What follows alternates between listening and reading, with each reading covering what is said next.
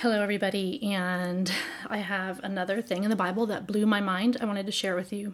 Our church has been studying Acts, or is going to be studying the book of Acts, because we are moving into a different kind of church model. I'm not sure if it's temporary or if it's just going to continue this way, but we're moving from a big church model into more of a micro church, a house church model.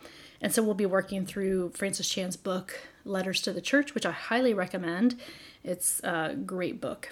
And along with that, the book of Acts. And the other week in church when we were talking about a particular section of Acts in Acts 2, verses 42 through, to the end of the chapter, I got hung up on a phrase and I was like, what does this mean?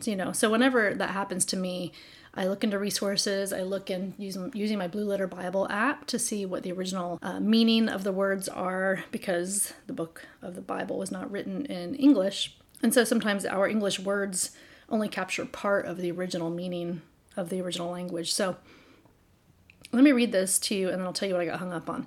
So this is Acts 2:42 to the end of the chapter. And let me set the stage for you. So the Holy Spirit had come in a very powerful way. Pentecost had happened, and then Peter, just filled with the Spirit, delivers this message. And about 3,000 people were saved.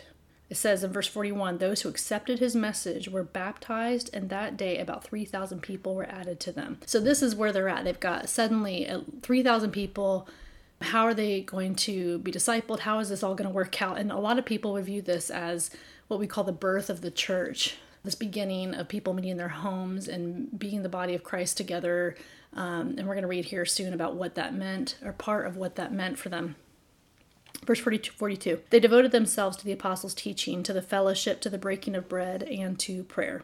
Everyone was filled with awe, and many wonders and signs were being performed through the apostles. Now all the believers were together and held all things in common. They sold their possessions and property and distributed the proceeds to all as any had need.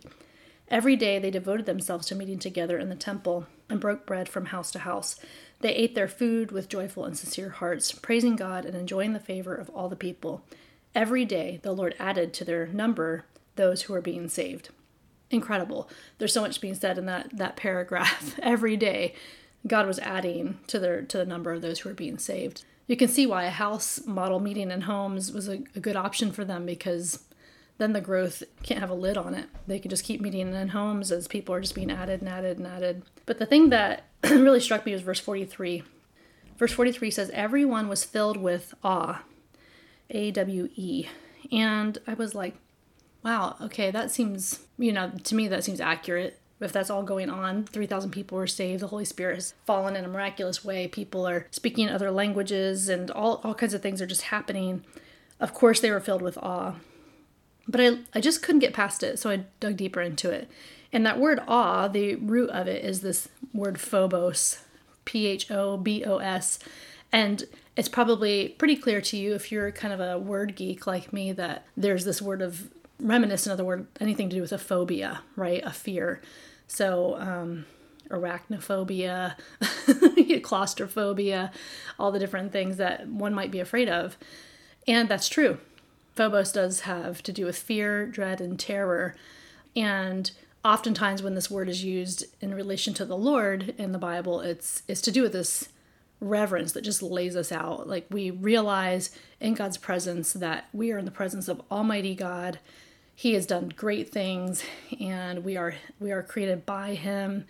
It's just this incredible reverence, this fear of God that isn't the same kind of fear that you experience if you watch a scary movie, or you're in a scary situation, or you feel unsafe because the circumstances around you are dangerous. It's a different kind of fear. This is like a reverence.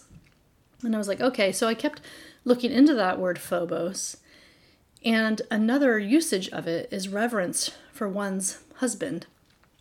And that's another, I'll read another place where that's used in that context. This is 1 Peter 3, 1 and 2.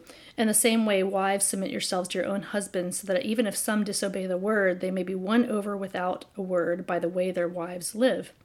When they observe your pure, reverent, that's that phobos word, lives. That word phobos can be used to describe how how a woman would have reverence for her husband, respect for her husband. And that's kind of what started to blow my mind, is the fact that this is considered to be the birth of the church. The church is the bride of Christ. They were all filled with awe. They were all filled with reverence, coming together for their husband, their groom, Jesus. That blew my mind. Everyone was filled with awe, and many wonders and signs were being performed through the apostles. In my mind, everyone was filled with an incredible reverence for their husband, for their bridegroom, Jesus, because they were the bride of Christ. A deep reverence for their bridegroom. So that blew my mind.